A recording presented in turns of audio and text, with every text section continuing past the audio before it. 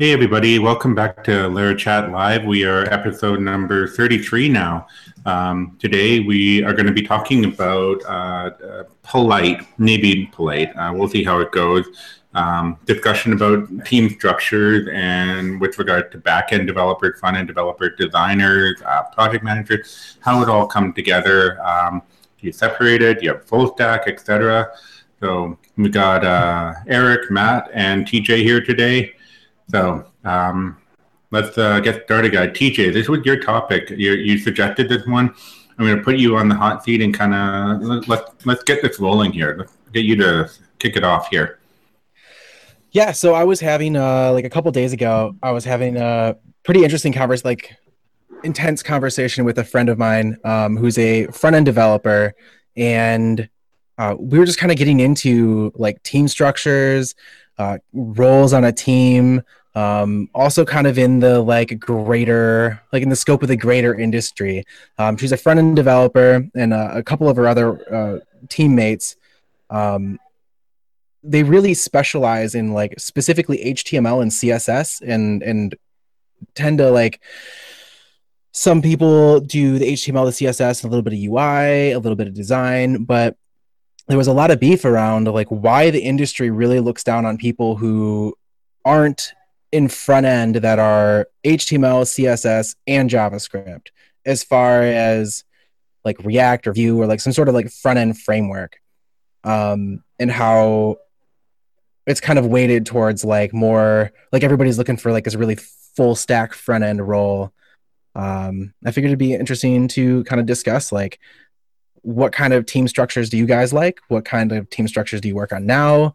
Kind of opinions there, and maybe kind of exploring like the different types of roles, like preferring like full stack or specialists. I don't know, kind of maybe dissect some of that stuff. Well, you said they're full stack front end developer or full stack JavaScript? No, there's like a big draw in the industry for a front-end developer to be categorized as like a skill set of HTML, CSS, and a front-end JavaScript framework. Like that's what I think when people say front-end, like that's what the expectation is across the industry. And I think that is a little unfair, especially in this day and age, that you could almost take someone who does front end framework like on the front end, and that is almost a role in its own, and being someone who specializes in HTML and CSS, but then also maybe specializes in accessibility and UI design patterns. Okay, that makes a bit more sense. So I think for me, I like the separation a lot, and I really think it comes down to what you're building. If you're just building a website, in my opinion, if you're building a website and it's all contained, so Laravel, we have our Vue VIEW, not Vue.js, but our Vue layer, and it's all contained in the one single app.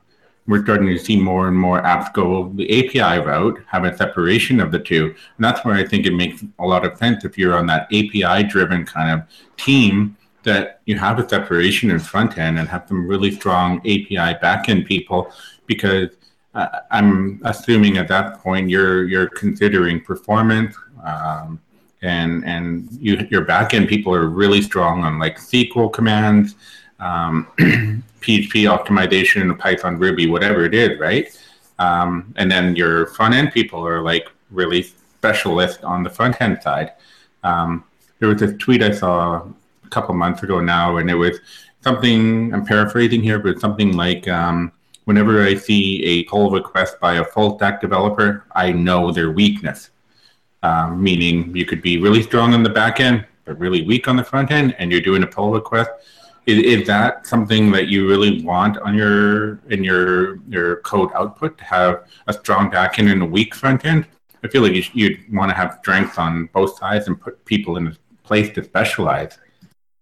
Yeah, I kind of feel like for the most part, full stack is kind of a mythical thing and doesn't truly exist. Like, I'd consider myself a full stack-ish developer, Like I'm really proficient in the back end and database design. I can be pretty proficient with like a front end framework like React or Vue, but it takes me a couple weeks to ramp back into that. And then you'll find like my back end, programming kind of suffers a little bit when I'm doing a lot of like heavy front end. But I'm off. I can manage doing like DOM and CSS, but it's definitely not pretty. But I think everyone looking for like full stack developers, I think that's kind of like a myth. I don't think it really exists. And what do you guys think? I agree. I think it's easy. I think when people say they're looking for a full stack developer, a lot of times they're looking for a particular either front end or back end developer who has some knowledge of the other fields. But I did want to dive back into the whole front end developer, and especially a lot of the specialties that you were talking about, because you hit on a couple of ones that I think are pretty big, accessibility being one of them. But where I live, the world I live in, that's just like having that granular of a of a developer for CSS, a developer for JavaScript. I mean, there's just no solution that I've ever worked in that had that sort of budget where it can get that kind of specialized. And I think that's what they look for a lot when, they're looking for 9 times out of 10. What I find people really want is they want a strong JavaScript developer who understands UI, who understands CSS, and that becomes their quote unquote front end person. I'm sorry, Matt, I cut you off as well. Go ahead. That's okay. I'm used to it. But I was just going to say... Actually, let's cut Matt off and do it. No, sorry. I've got this other idea. Anyway, no, I agree. That I think full stack is an illusion, or at least a like top tier full stack, like who's somebody who's an expert in all fields. That's pretty much an illusion. You're going to be predominantly strong in one field, and the remainder are you understand the gist of it. You can kind of hack your way through. Like I know for a fact myself, I mean, my CSS or SAS skills are mediocre, like at best. But I've never felt the need to dive deep and refine what I understand about all of those aspects, right? Because to me, that's not getting to the root of the problem that I need to be able to solve for a lot of the projects I work on. Now, in my experience, I have worked with teams who have distinctive HTML, CSS guys or girls. And I've seen teams that have been pushing for more of designers understanding basic code as well.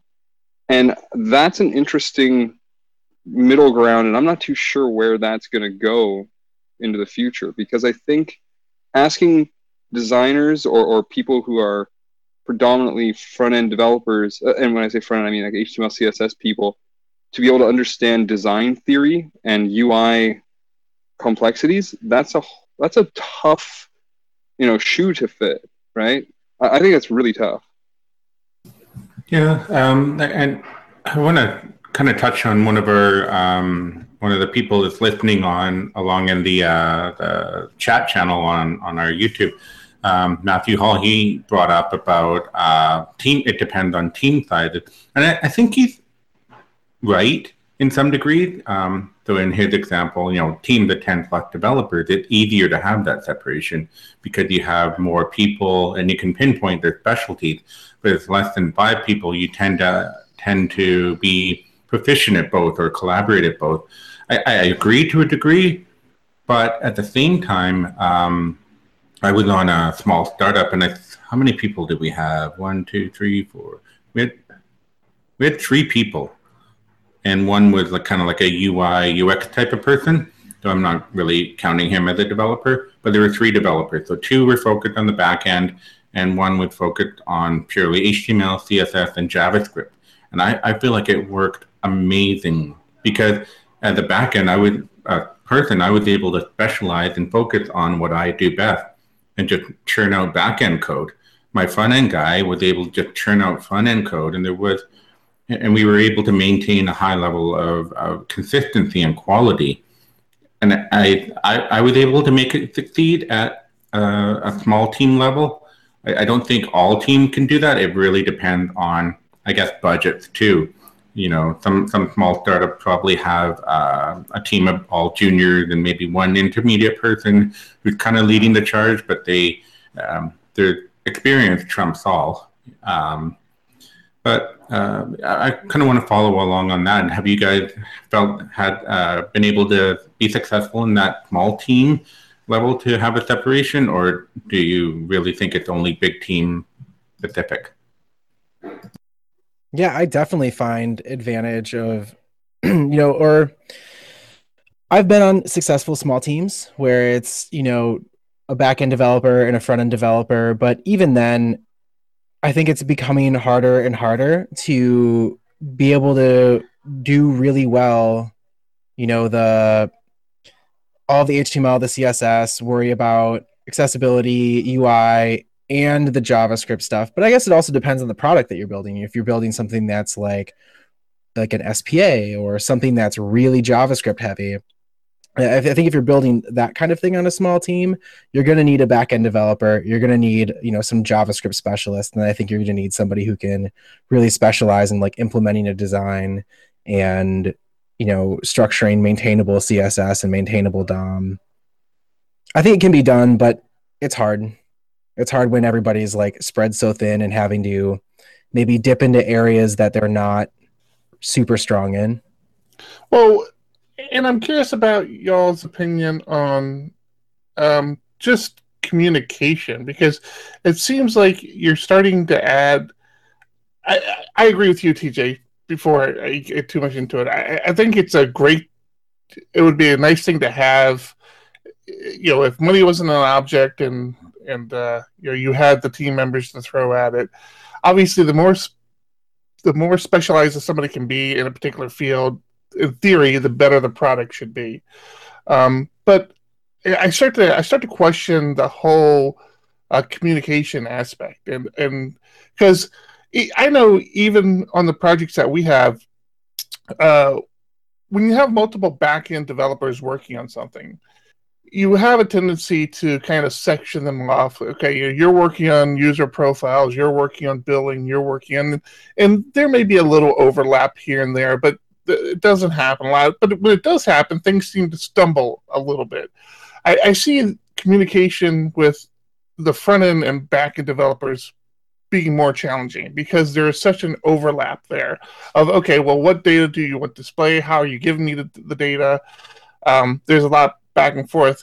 Don't you think that adding the more team members you add who have more specialties, you're just adding to the complexity of that communication pipeline? I think that's a huge potential to make things like to make communication more complicated. I think it all comes down to having, and being a little particular about your team chemistry and what kind of environment you're fostering. I think also that any good developer, I guess this is like part of being an experienced developer too, should have working knowledge of the other aspects that they're not in charge of.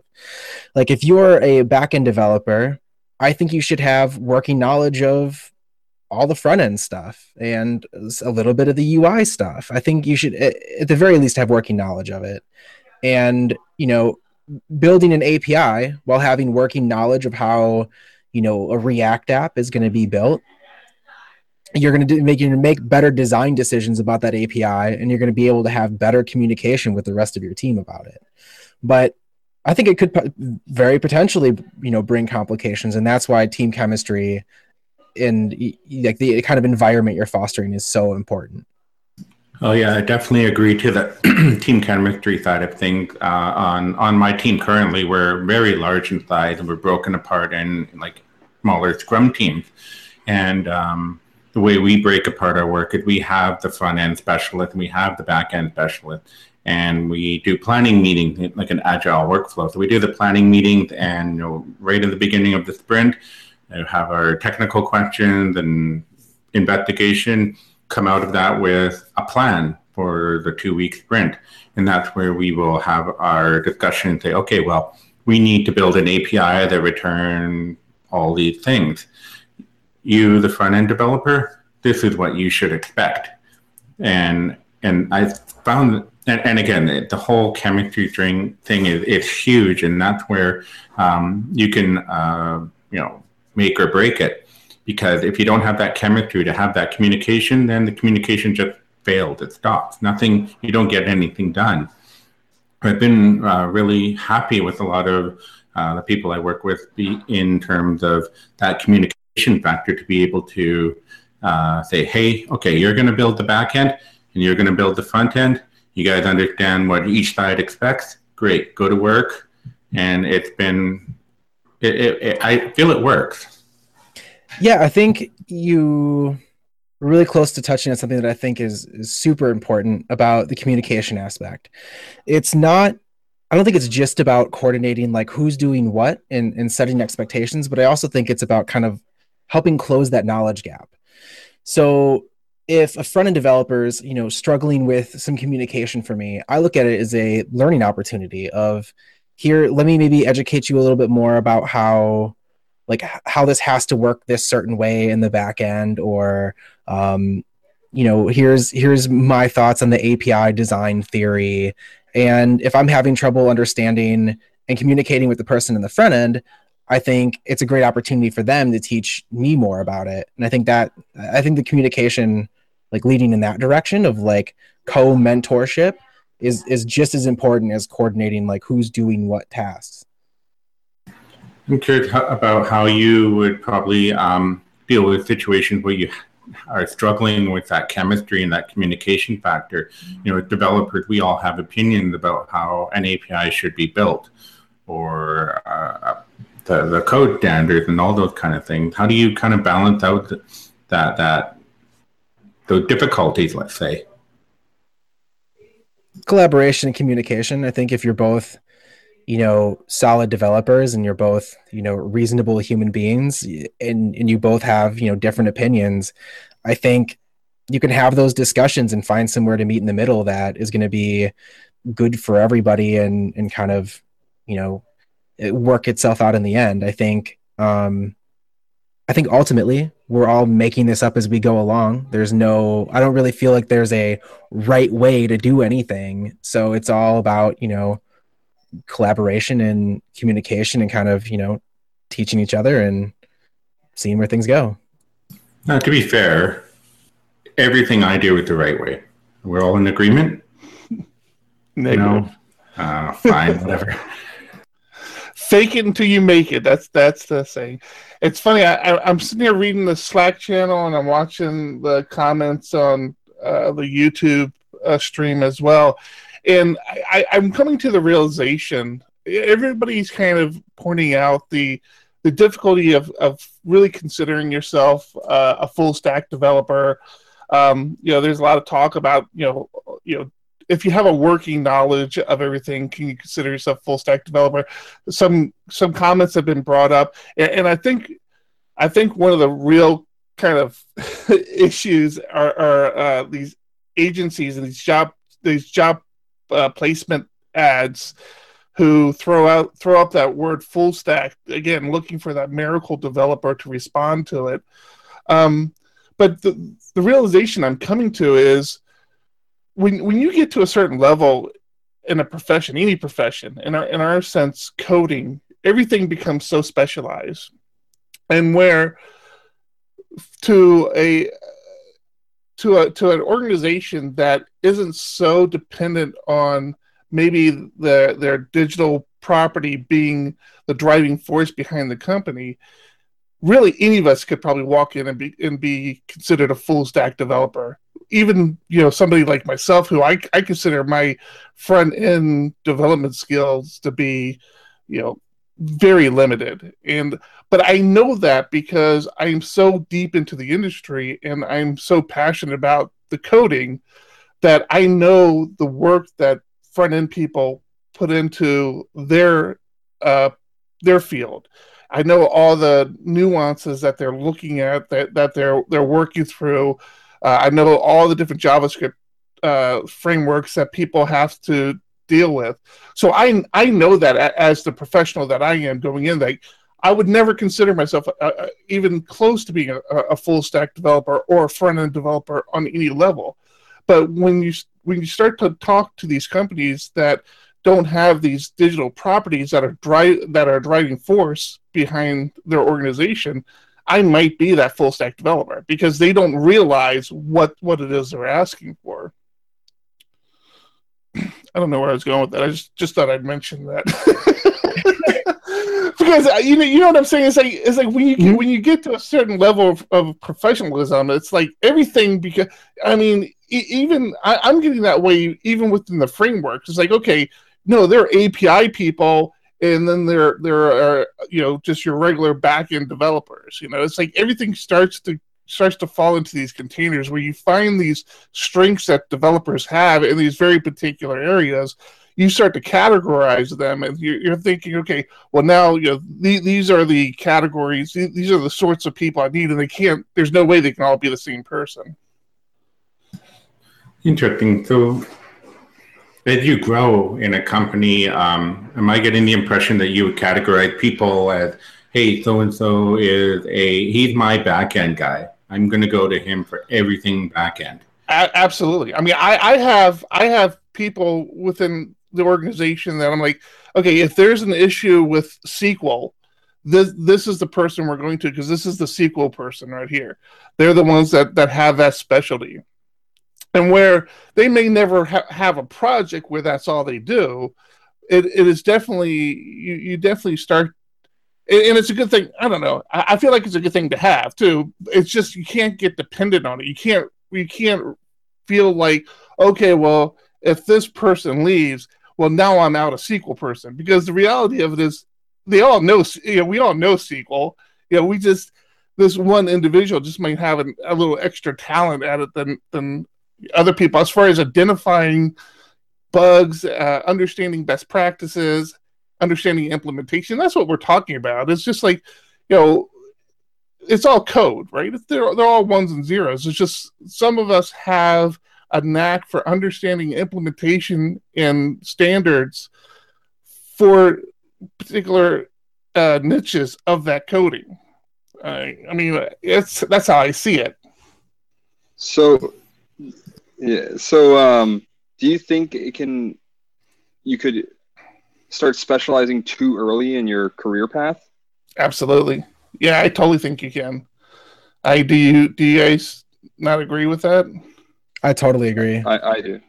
Yeah, I completely. And I mean, I don't know how you identify it.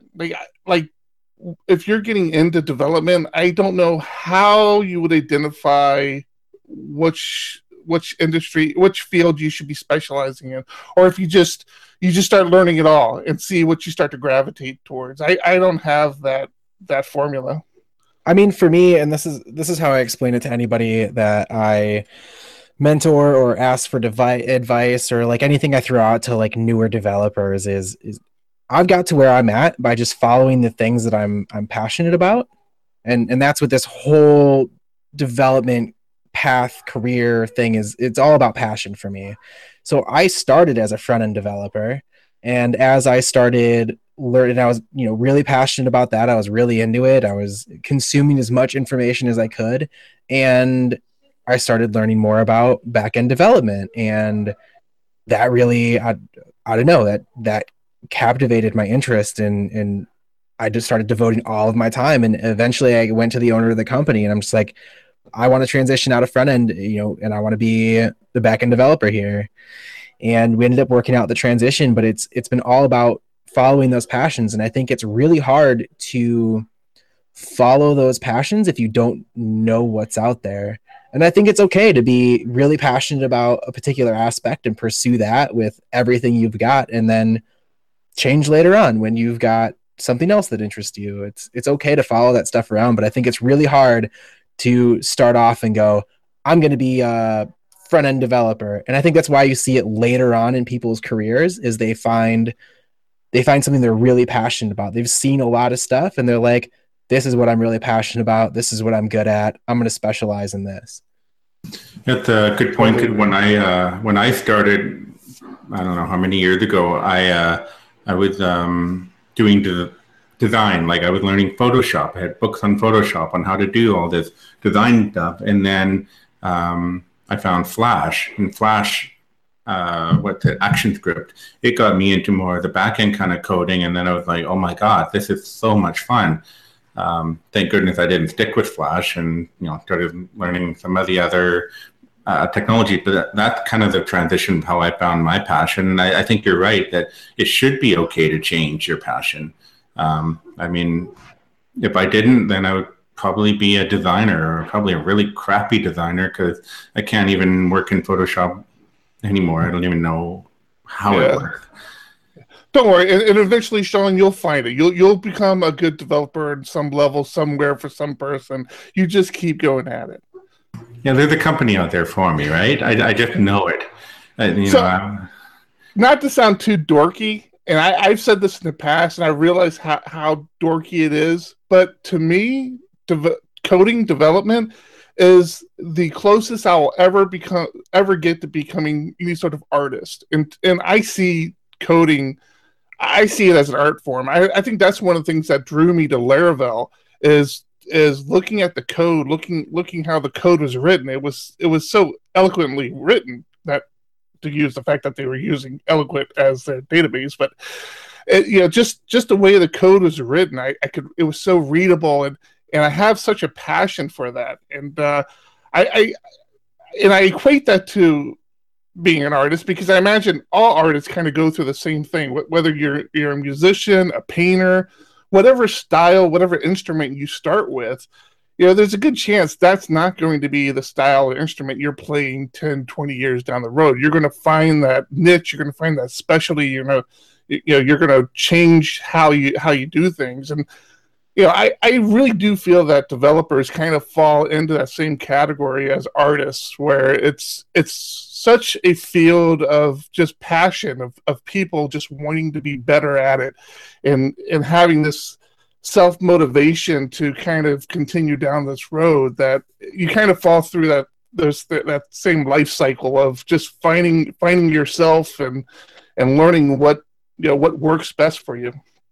Yeah, I have this personal motto: do what you love and you'll never work a day in your life. And I always try and follow that. If I'm at a company where I feel like it's work, I'll find a new one. I'll find something else to do. I'll take a second and totally agree with you there, Eric. Like, this is absolutely how I express myself. Like, this is my you're creating something just as any other artist would. Like, my wife and I and my son will have family creative time, and she'll sit down with some a canvas and paint, and my son will grab his crayons and start coloring, and I'll sit down and tinker on a UI, or I'll go into refactoring some really nasty piece of code, and it's just it's serene for me. I really enjoy taking some nasty code and building it, or having a really hard problem, like some domain problem, and figuring it out, or getting tests to pass after upgrading a package. There's something so satisfying about that for me. Yeah, I think Mike just called it out in the Slack channel.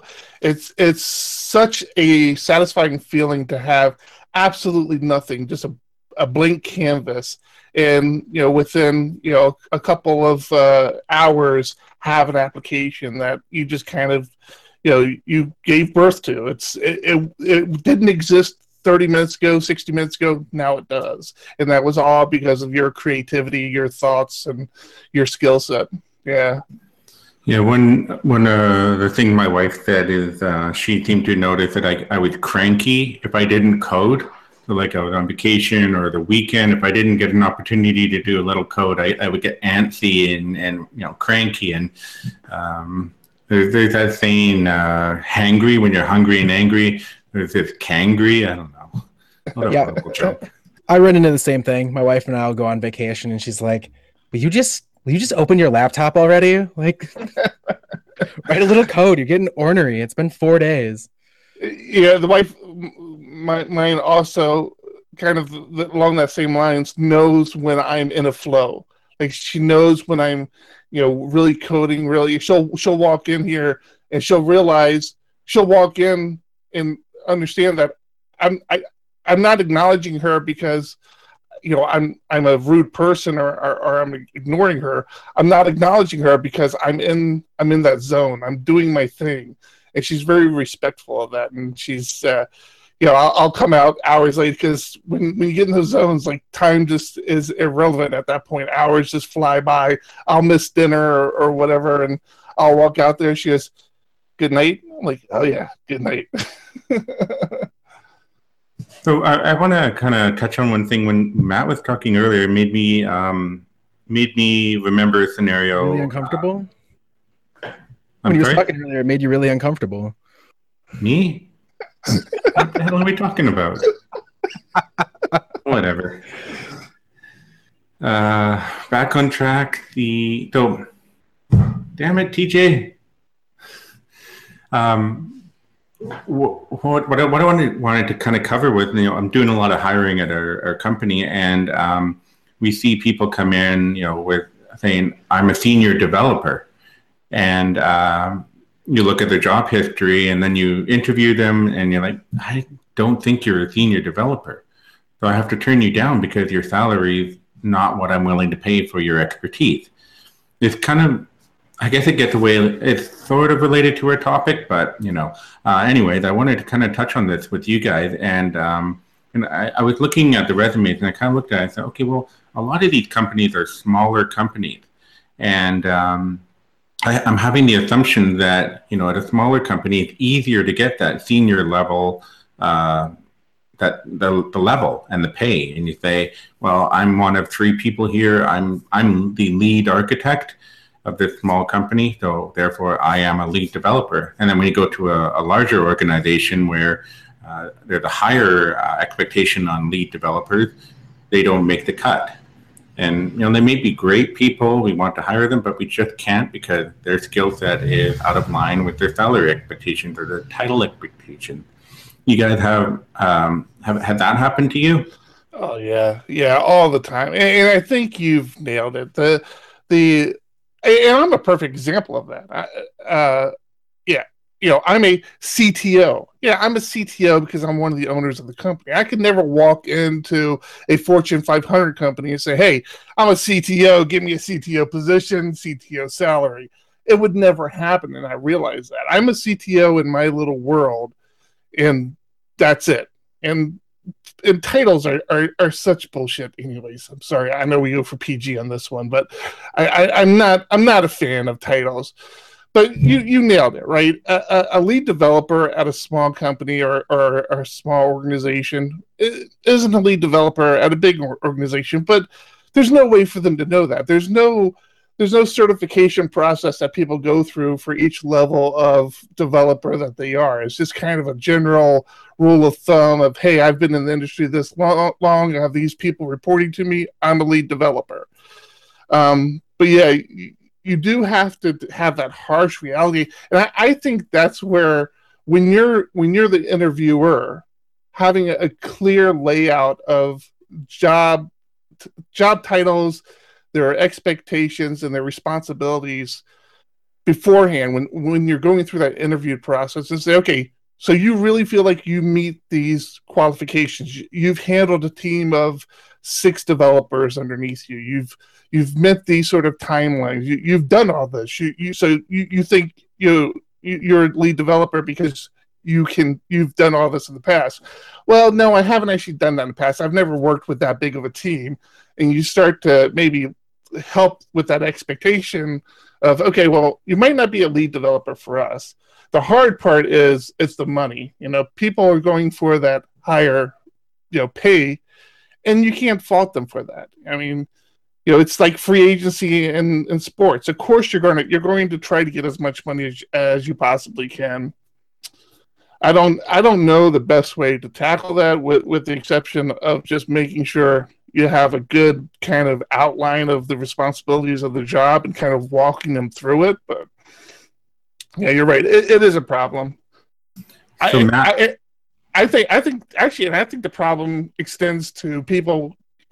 We've had this in the past as well. People coming to us and saying, "Oh yeah, I'm a front-end developer." "Oh, you are?" Yeah. No, I do front-end development all the time. Okay, what JavaScript frameworks do you work in? "Oh, I don't really have any of those." "Okay, well, what CSS practices do you do?" "Well, I don't really have a practice." It's just like, okay, well then, don't call yourself a front-end developer. Yes, because if you don't know these basic concepts, then you're not that. On that point, sorry to cut TJ off. I know you wanted to say something there, but really quick. We've had people who say, "Oh yeah, we follow best practice," or "I'm interested personally. I follow best practices," or "I do this," or "I do that." And we ask them, "So how did you do that at your last company?" They said, "Oh well, the company didn't really see it as very important, so we didn't do it." That also seemed to happen a lot, where these people kind of understand, well, PSR2 is a concept for code standards, but we don't follow it. And then on the resume, this is a whole. Or they have another coding standard. We have a internal coding standard we use. Yeah, we see that as well. I think there's a difference between misrepresenting yourself and job titles. Like I don't know. That kind of seems like that's like where the conversation's headed a little bit, is like people who are just like outright like misrepresenting themselves, or who are like they're either like misrepresenting themselves, or they're like I really would love to see a lot of like titles just out of the equation. Like I totally agree with you, Eric. It's shit.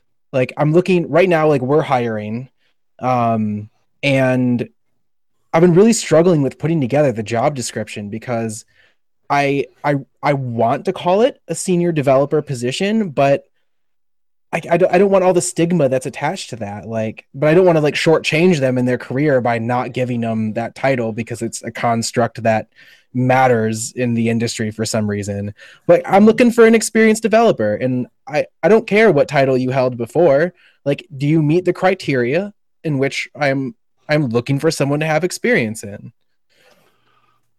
Okay, so I'm gonna say a couple things. So for myself, I've actually very specifically. Hang on, Matt. The whole point of this chat is for you to say things. Come on. Cut me off again, right? Yeah. So totally derails your thought process. On LinkedIn, I've always just put on the title of software developer, like software developer, because in the end, I'm going to be toying with back end, front end, whatever. It doesn't matter. It's going to be something. I'm working on something that is fundamentally software development. And when it comes to, but a big problem that I've seen, at least in my experience of doing hiring and stuff like that, is maybe the biggest problem is the fundamental resume itself, and how that's presented, and how people are informed as to how they should put the data in there when you're reviewing it. I mean, if you've never worked with, let's just pick out random examples. Let's say you've never worked with PSR, and you don't really know them, but you've read a bit about it, you're interested in it. I mean, why can't there be a section on like what I'm researching? And why is that not considered part of a standard developer's resume on what I'm researching, what I'm exploring outside of my job responsibilities in order to push myself towards the job that I'm applying for, because I want to go further than where I am. Because realistically, most people aren't applying for the same job in a different company. They're applying for a step up. So it becomes harder to gauge that, like, well, you may have not worked with this stuff, but I understand you want to work with this stuff, right? I get what you're trying to do. I'm curious about how much you would put in there, because if you think about our day, I mean, we've got Twitter, and there's so many Laravel PP people tweeting out their latest code snippet or their latest Medium article, and then the chat where everybody talking about all the things that they're doing and researching, and then RSS feed. There's hundreds of articles that come in every day, and how do you say I'm researching PSR2 when you might just read through the PSR2 standards in one day? What goes on that list? There's literally hundreds of things that come across our brain every single day, I think. I think maybe a better title for that section of the resume would be like, not necessarily research, but like kind of getting back to something I was talking about earlier, is like, here's the other things I'm passionate about. Like here's other areas of code and development that I'm passionate about. And I think it's hard to like put, I think you're right. Putting PSR2 in there is kind of difficult. I think you're either doing it or you're not.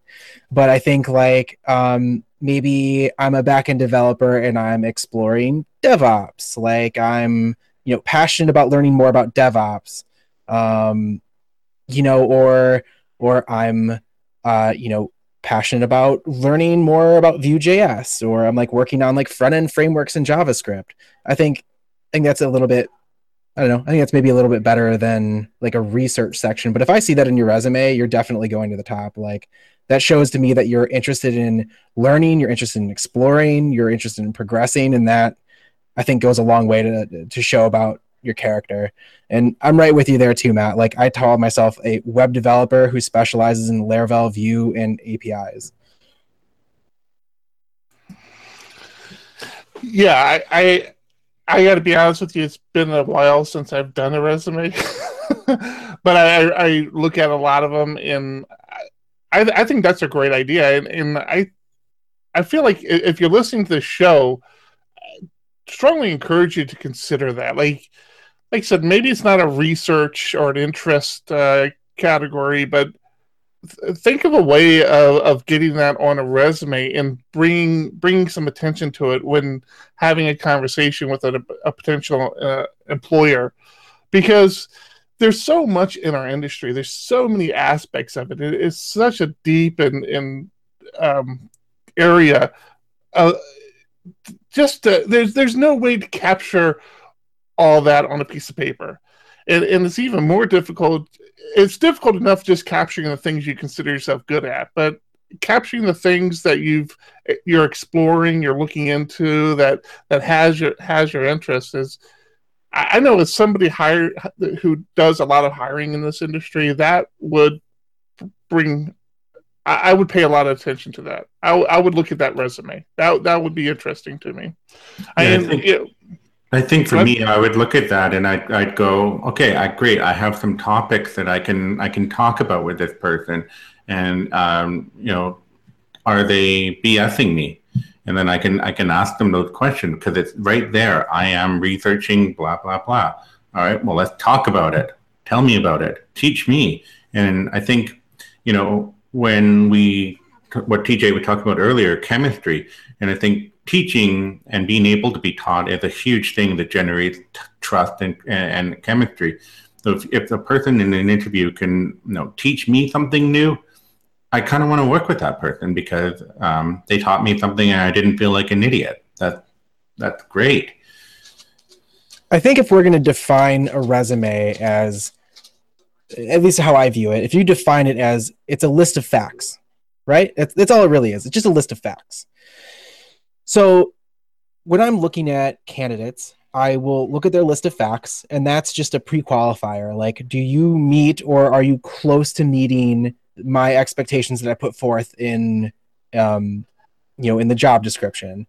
And, if it does, I'll go poke around on you a little bit. I'll go take a look at your Twitter. Maybe I'll go take a look at LinkedIn, or maybe I'll go look at your GitHub, and I'll do a little bit more research and go, all right, let's talk. Let's, have an interview. Let's maybe see some code. And I place almost all of the weight on whether your going to like get hired, or all of the weight is really placed in the discussions that we have and the chemistry that we have and how I think the chemistry with the rest of the team is going to be. The resume is just a pre-qualifier, because especially in development, there's no way you can capture the skill set of a developer, or the passions of a developer out of a piece of paper. There's absolutely no way that you can capture that there. Yeah, I agree. There was a time where a person could hide behind a resume. Somebody could write up a good resume and hide behind it and submit it. But in today's world, with social media, the thing that what it is today, with things like GitHub, where there's so much out there, it does fall more onto the person doing the interview to actually do some research. Like when you find people who interest you, people you want to talk to about a position, for you to actually do some research, look at their LinkedIn, look at their GitHub account, look at their social media streams, and get a better understanding of the type of person they are, the type of developer they are. I put way more weight behind that than I do a resume. I don't know. I don't want to speak out of turn, but I don't know if anybody we've hired at Diego Dev has ever presented a resume to us. Everybody I think who's come to us has been word of mouth, or have come to us and say, hey, I'm interested in working with you. And we've done our research as far as looking at the meetups they go to, the social circles they hang out with, what they post on blogs. I don't know. What do you guys think? Is a resume kind of a dying breed of documentation, or is it time to do some sort of revamp of a resume? I think for me, because like you said, you do a lot of the hiring in your company. The same for me, and I like having a resume, but that doesn't mean that I read every single line. I'll go through and I'll look at it and think, oh, has this person worked at any companies that I know people of that work there, or do I know anybody that knows this person? And then I'm all about, okay, hey, what do you know about so and so?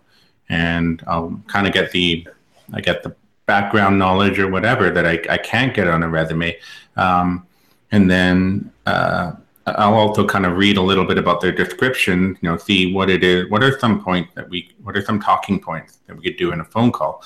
I kind of like it, but I see your point that it isn't always needed, I don't think. I think it depends how you stumble across the person too. Like if you come recommended to me from somebody else, then we're just going to jump straight into like the conversation and maybe some pair sessions, or, I won't probably even ask for your resume until like the end. Like I won't even, like, I'll just jump straight into a discussion. Right now I don't have a lot of people recommending to me right now. I don't have anybody coming off of a referral. So I'm going out and, looking for people. And that's when you get into like, you fall into that resume pre-qualification thing. All right. So since we're having this conversation, our conversation has sort of shifted to hiring practices.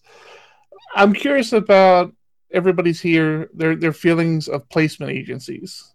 Do we see value in placement agencies, or because for me personally, I've always had an issue with, I've been on both sides of a placement agency where somebody has come to me trying to present to me somebody to hire from a placement agency, and I've also been part of a placement agency that's been looking for a job. And I've never had a good feeling about placement agencies, because even when I was the person within the place, I never worked for a placement agency. I'm just saying a placement agency found a position for me. Even in that scenario, they didn't know anything about me. They didn't know who I was. We didn't have an established relationship. I had answered an ad for a job placement, and it was their ad. I thought it was a company. It was this placement agency, and they took my information. They went and started marketing me around to try to find me a position. Do you guys have any general feelings about these? Because I've never had a lot of luck with them, and I kind of get an icky feeling when they reach out to me with, talent, good talent. I recently got contacted by one that was just talking about how they wanted to mutually share, information to benefit both of us and everything else. And I'm just like, yeah, no, I'm okay. Because in my entire career as a developer, the amount of times I've been approached by that sort of organization asking if I'm interested in a Java developer job, when my total experience with Java consists of like one book on like, here's some intro to Java, and I'm like, screw this, and I just threw it by the wayside. And I'm like, but yet they consistently message me because of whatever profiles they see. They just see developer. Well, he clearly knows Java, so let's bombard this guy. You've come up in some search result. I have the same thing. Yeah. For 1 year, for literally like 12 months, I was the administrator of a Cold Fusion environment. To this day, 15 years later, I get job postings of, hey, I hear you have Cold Fusion development experience. We're looking for. I'm like, no, I don't. I don't even know where that's coming up anymore. I don't have it on any of my LinkedIn's or anything. Where are you finding this?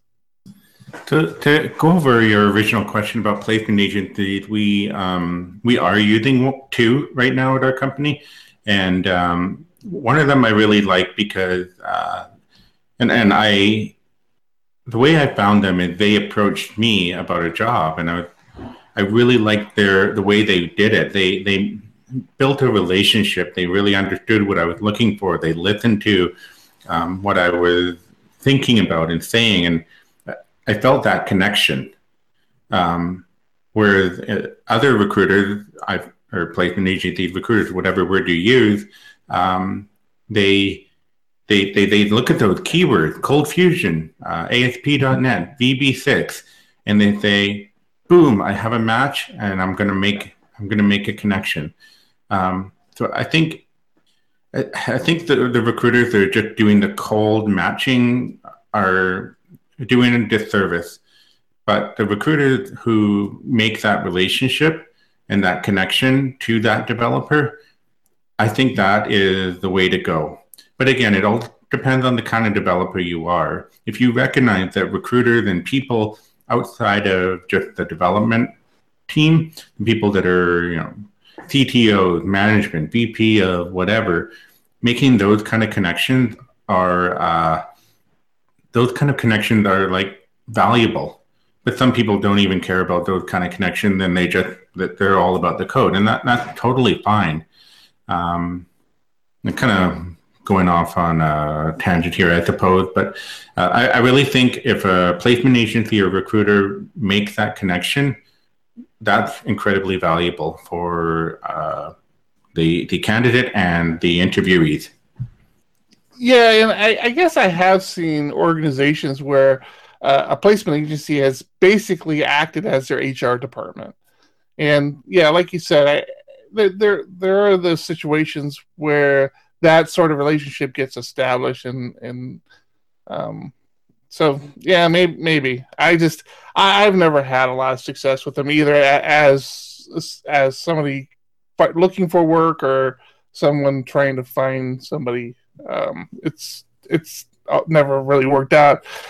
But again, maybe it's because I haven't established that relationship with a particular agency. If the other two guys, you've never worked with him.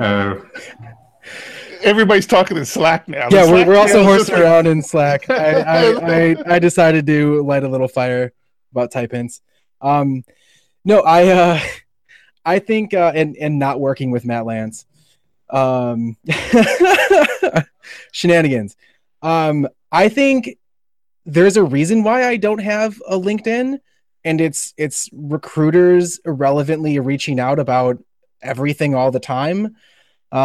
We just recently worked with a recruiting agency as we're looking to hire. They did a really good job of trying to understand our needs. They came in and did a couple interviews with us in the office, and I think they did a great job of like establishing that relationship. It just so happens that the pool for like experienced Laravel ISK PHP developers. I mean, look, we're a Laravel shop. Like that's what we do. I pretty much follow the Laravel core pretty tightly. So finding somebody who's got like experience in that area or is like passionate in that area, it's really slim pickings around here. So we decided to open up the availability to do remote. So I ended up dropping the company, the recruiting firm. They were having trouble finding local candidates, which I already knew, which is why we hired them in the first place. I'm against them being pushy, but I think there's a right place for it, depending on what you're looking for. Like for me, I don't know if I'd ever work with a recruiter because I'm looking for a job that, the people who are making hiring decisions in the technical department also value development community, and I'm probably going to meet them through a local meetup or online. We're going to end up meshing somewhere, and that's probably how the job opportunity is going to come. And I think if that's what you're looking for, recruiting firms probably aren't going to work for you on either end of the table. But if you're, if you're struggling to make those connections or you're looking, God, I hate that I'm going to drop this. If you're looking for like some big enterprise thing, I think for the most part, if you go enterprise, I don't think it's super interactive with the community. And you're not going to find that kind of job. And the only way you're going to find that is through like a recruiter or just happening to stumble upon somebody in the ladder. I don't know. That's my ramble about it. Yeah, I think those are good points, though, TJ. I think you nailed it. Big companies will typically not get involved. They don't hit the ground. They don't hit the ground of community and finding out. So, yeah, I think you did. I think that's a very important distinction to make. It depends on what you're looking for in your professional path. Sean, I know you want to wrap things up. Yeah, I guess we might as well. Coming up at the end here, and I think we all contributed very well, except for Matt Lance. He did his usual sitting there. We pay Matt by the word, so the less he talks, the more profit we get out of it. Exactly. We have deals with Eric and TJ, but I was able to negotiate things. But Matt was smart. He was like $100 a word, and I'm like, okay, Matt, you only get like 3 words a show. 3 words. All right, well, that's it for today's show. We kind of got off tangent of our original topic about teams and went into a hiring thing. That's cool. We, as per usual, we don't practice beforehand. We don't take notes. We're very much off the cuff. We really should think about starting to do that. Yeah, well, we're professionals here. Haven't I been saying that for months? Matt. No more talking, please. There's another $800 out there. Crap.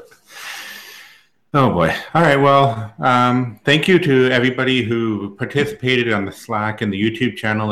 Oh, my God. There was an amazing conversation. It was really hard to follow along and chat here, but I love that we're getting some activity there. So the next show, we're going to have a really special guest we're working towards. We're probably going to go back to the API topic. We really want to talk about the dumb API mistakes that people make, and I think it'll be kind of it could be a very inflammatory show. We could be kicked off the air. It's going to be interesting for sure. Yeah, absolutely. I'm looking forward to it. So, with that being said, let's wrap it up here. Thanks, Eric, Matt, and TJ for coming on, and we will see you guys all in 2 weeks and on the Lara Chat Slack channel anytime, any day. Thanks, guys. Thanks, Sean. Thanks, guys. Thanks, guys. Did you forget Matt? I'm still alive. Yeah. Bye. Bye, Matt. Bye, Matt. Bye, guys. We're still